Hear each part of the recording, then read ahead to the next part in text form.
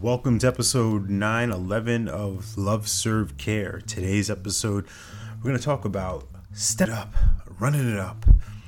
And what do I mean by that? I mean giving yourself an opportunity to rise to different occasions, to put different obstacles behind you, because why look behind? Why go into the past? Why be in a place of descent, of anguish, of self-imposed misery when we can do something simple? Stepping it up, stepping forward, moving forward, progression, advancing, expansion.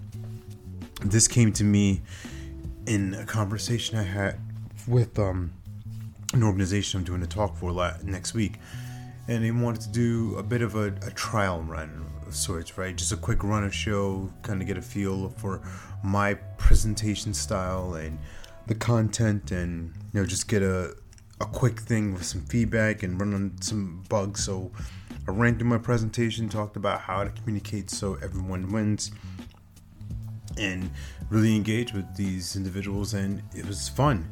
It was exciting, a little nerve-wracking, but at the same time, recognizing in real time, how can I adjust things? How can I play with what they're bringing to the table, what's relevant for them, and then just stepping it up in terms of me being the expert in this case. And that's not necessarily where we want to come from as a coach, right? Because the client is the expert in their lives. But in this case, they are inviting me to share my expertise. They're inviting me to deliver something that will be useful for their organization, that will be useful for their clients, because as a byproduct of them moving up, of them stepping up, they're going to be able to create more solutions, more opportunities to serve and astonish their clients at a higher level.